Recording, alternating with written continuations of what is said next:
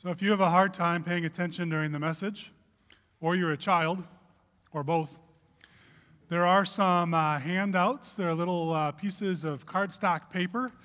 You may have noticed the artwork that we have on the screens and is up in the back. We had a couple of our younger members help draw the stories that we are looking at during the season of Lent.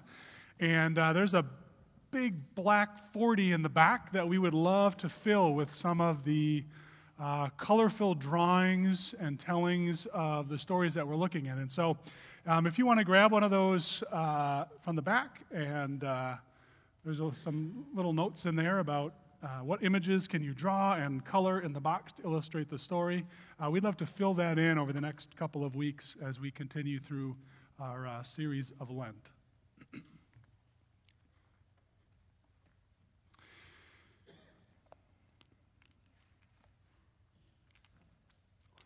A number of years ago, I think it was neither Steph or I could remember just now, but 3 or 4 years ago or so, we had the unbelievable experience of being able to go to Snow Mountain Ranch, which is at about several thousand feet. It's about 6,300 feet above sea level. It's just outside of Rocky Mountain National Park. And the room we were in, when we would pull back the curtains in the morning, we could look out and we could see snow-covered mountains. And when we walked to breakfast, we'd leave our building and we would breathe in the crisp mountain air, and we could see snow-capped mountains all around us and evergreen trees and green everywhere. And for almost 2 weeks, we spent time just loving and living in the mountains. And we were there, we took the opportunity to hike some trails, and we walked along streams. And we decided as we were leaving the park one day, we'd stop outside the Rocky Mountain National Park, we'd pull over to the side, and we'd take our picture. And so as we did that, we pulled off on the side, and we crossed the street, and as we're taking the picture, ready to get back in the car, all of a sudden we hear voices, and just off to the side are 2 moose. And we were closer to those moose than I am to the front row of the worship center. It was an unbelievable, spectacular, incredible experience. And then we headed home. And today's passage is about life in those highs and lows, maybe not lows so much as in the ordinary time. So let's pray.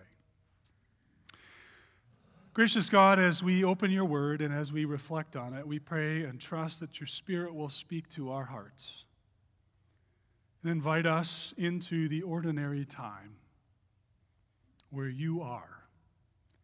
We pray in Christ's name. Amen.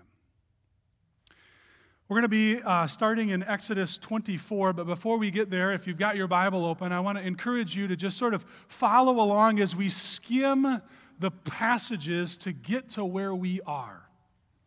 In Exodus chapter 12, verse 6, we find that the Israelites leave Egypt after 430 years on the 14th day of the first month.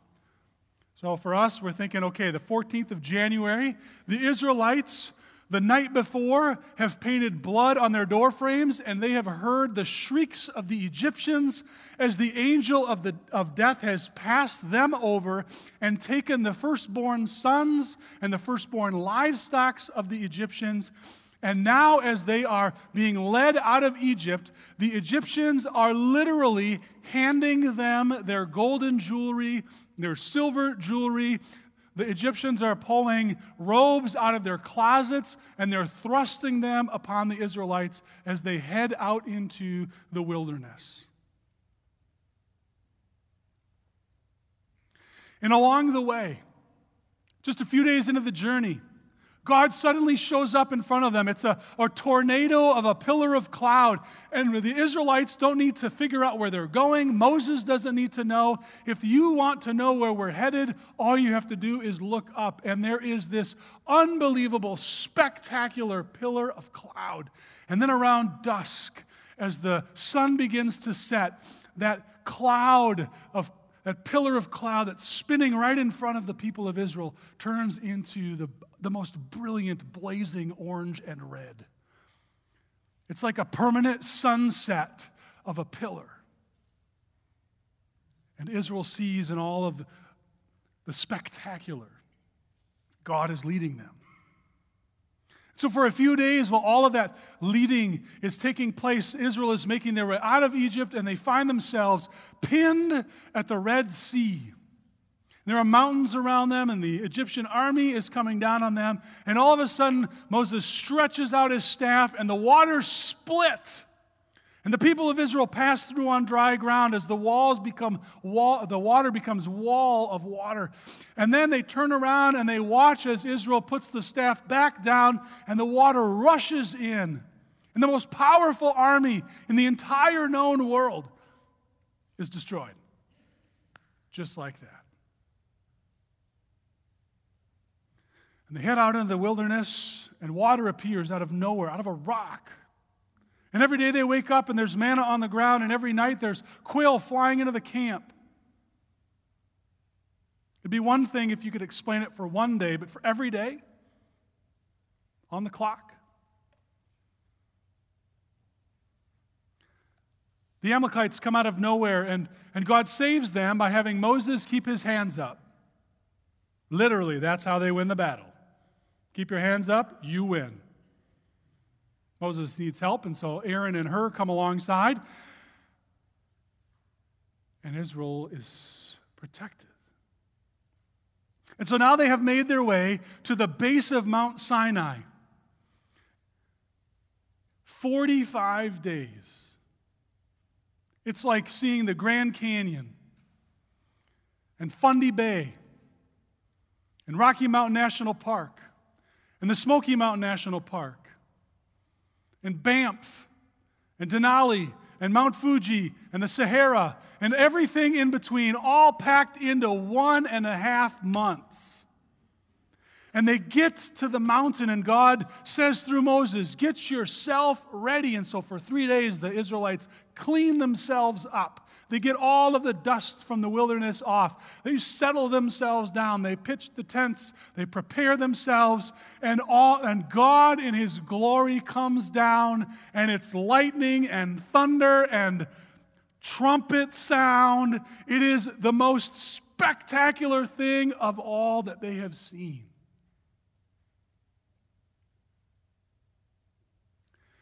And Moses goes up the mountain with the 70 elders of Israel. And they sit down. And God spreads a feast. And the 70 elders eat and drink with God.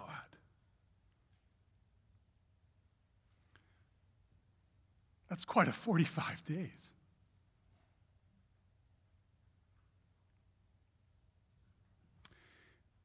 24, verse 12.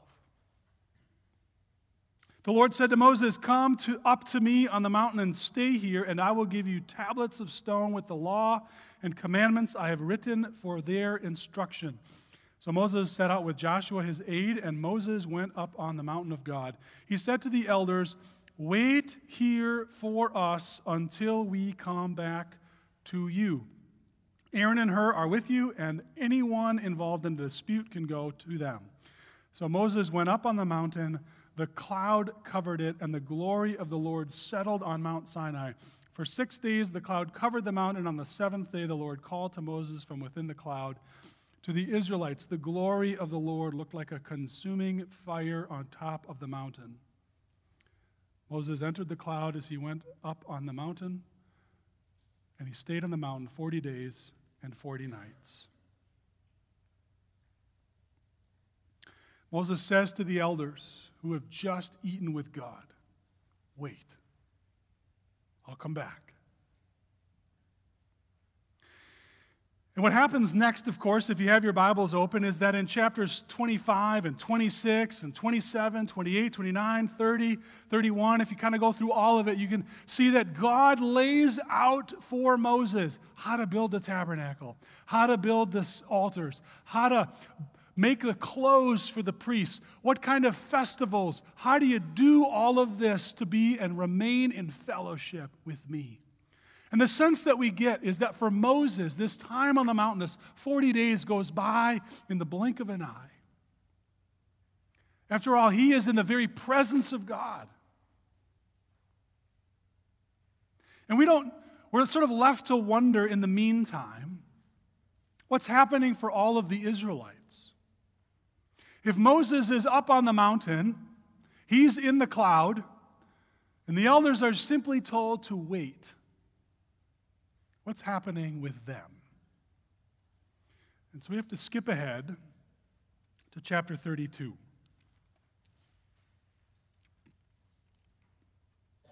Exodus chapter 32, verses 1 through 4.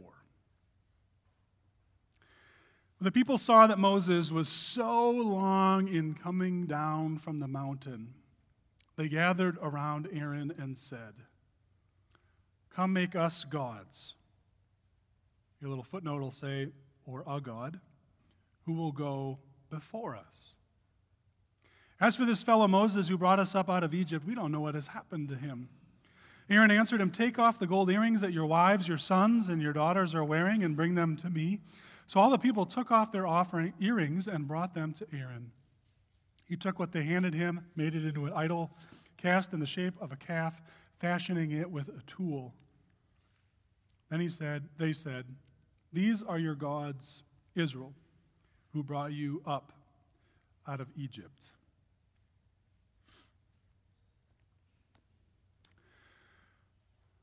The reality is that for most of us, our days are the same. Most of us, when we wake up, the same joint that hurt yesterday hurts today. We might get lucky once a week, and the 12 joints that hurt yesterday, only 10 of them are inflamed today. For those of you who don't have joint pain, you'll get there. Just listen. For others of us, we wake up, maybe not because the alarm has gone off, because we woke up in a panic, knowing the 12 things on our list are going to be 15 by the time the day is over. And we know we don't have enough time. And it's that way every day. We wake up, we get a breakfast. For most of us, it's the same thing. It's the Wheaties, it's the oatmeal, it's the Cheerios. Maybe if we really go crazy, we know we have a breakfast meeting, and so we'll get eggs and toast. But for most of the time, we eat the same thing every day. The lunch we pack is the same. Maybe it's leftovers, but usually it's the same sandwich. We've been eating peanut butter sandwiches our entire life, or maybe it's the yogurt and fruit, whatever it is. And if anyone tries to disrupt that routine, we become upset. It's ordinary. And when we get ready or we try to coax our joints into action, we're reminded that the appliance that was broken yesterday is still broken today. That the phone calls we need to make are still there. And even when we make the 3 on the top, we have added 3 more.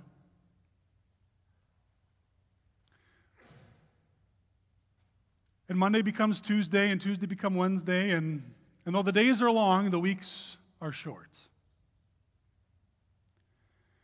And we find ourselves a little bit like the people who have watched Moses go up into the clouds after having just witnessed the most incredible things. I mean, it is easy on the one hand to look at this passage like this and say, Israel, how do you turn your back on God? He's just brought you out of Egypt. But then we sort of have to try to put ourselves in their shoes, and I get it. When we're at Snow Mountain Ranch up in the Rocky Mountain National Park, it is unbelievable.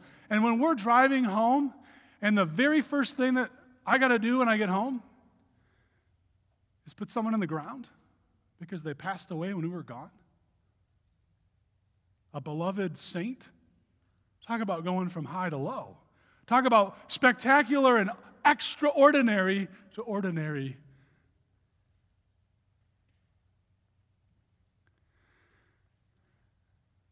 The test of the 40 days for Israel, not for Moses specifically, but for Israel,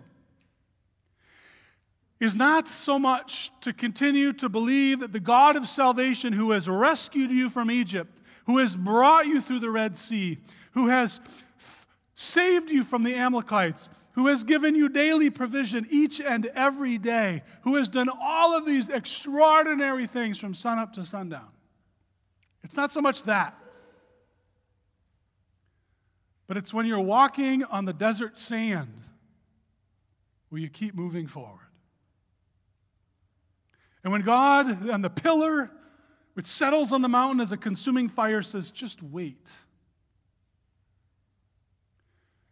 do we have the discipline and the trust of God to wait in the ordinary time in between?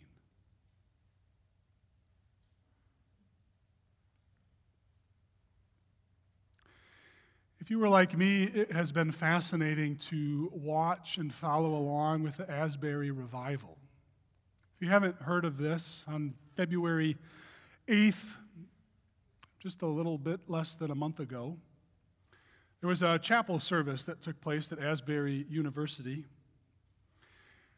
And as the story goes, the speaker gave sort of an ordinary talk. In fact, he texted and called his wife later and said it was kind of a stinker. He thought it was terrible. Didn't expect anything. But after he left and almost all of the other students left, a few hung around. There was about a dozen or so, and they stayed back and they prayed and they decided they were going to hang out and they were going to sing. And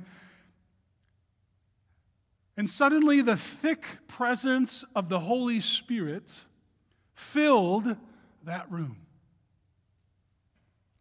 And the students who stayed, a few of them went to class and then came back and found that the small gathering had become a large gathering. And pretty soon people were pulling mattresses into the chapel. People were grabbing their guitars and they were going in and they were singing and praying.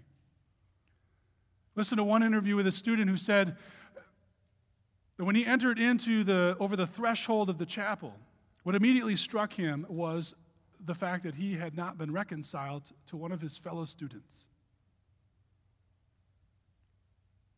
And so he looked up, and there was that student. They confessed their sin to each other, and they were reconciled. The thick presence of the Holy Spirit descends, and it is an extraordinary event. And then you read that after a week or so, the school officials decide that on the 24th of February, we are going to end the revival, which is sort of ironic. How do you decide when and where the Holy Spirit is going to show up, and when and where the Holy Spirit is going to stop showing up? And yet the school officials recognized that what was happening was not so much that the students of Asbury were continuing to be filled with the Spirit, continuing to confess their sins, continue to be reconciled with each other, continuing to pray and worship, but that somehow word had spread and now celebrities were coming and thousands were lined up outside in order to get into that chapel. And people were writing on Twitter that they're heading to Asbury hoping to get up on stage. What an arrogant thought. And worship leaders were hoping that they could get up front and lead the service.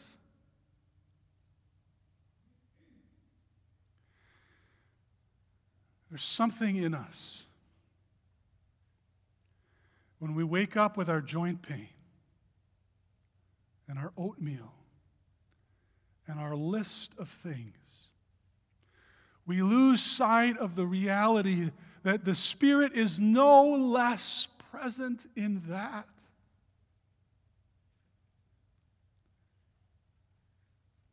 Is His presence thick at Asbury? Yes.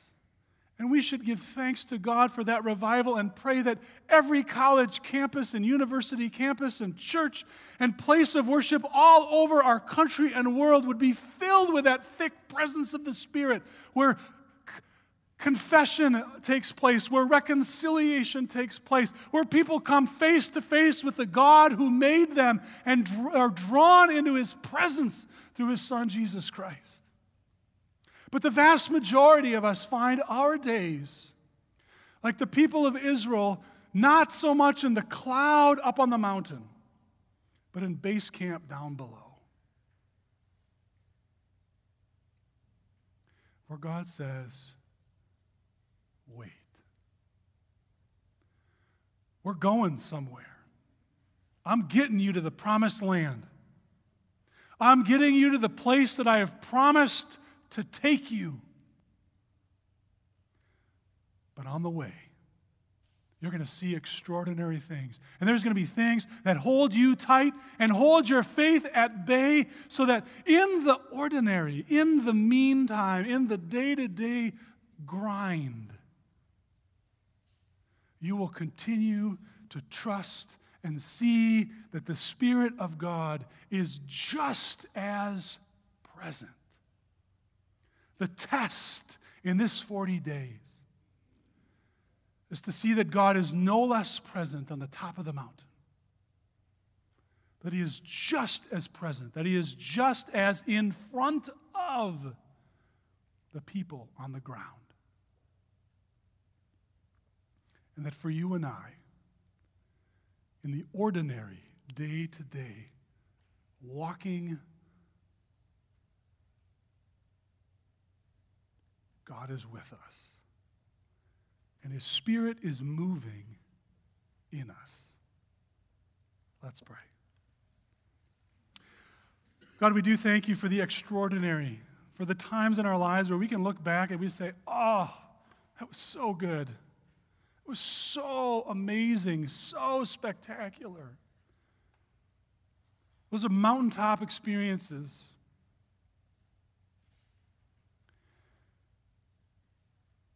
And God, we confess that all too often we live for the mountaintop, forgetting that Your Spirit is just as present in the ordinary in-between.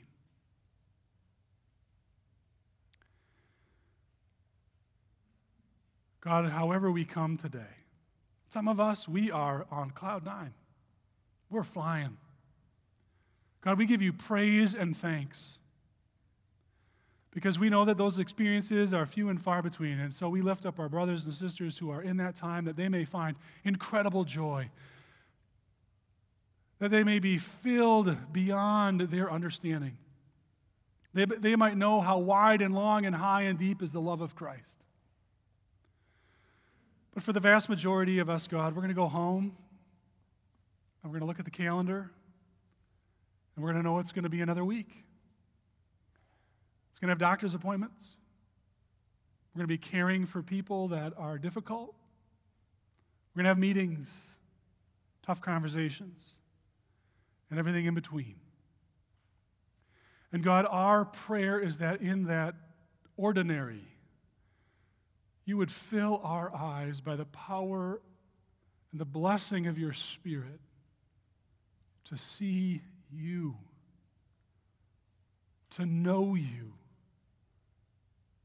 and to know we are loved by You. In the strong and close name of Jesus, we pray. Amen.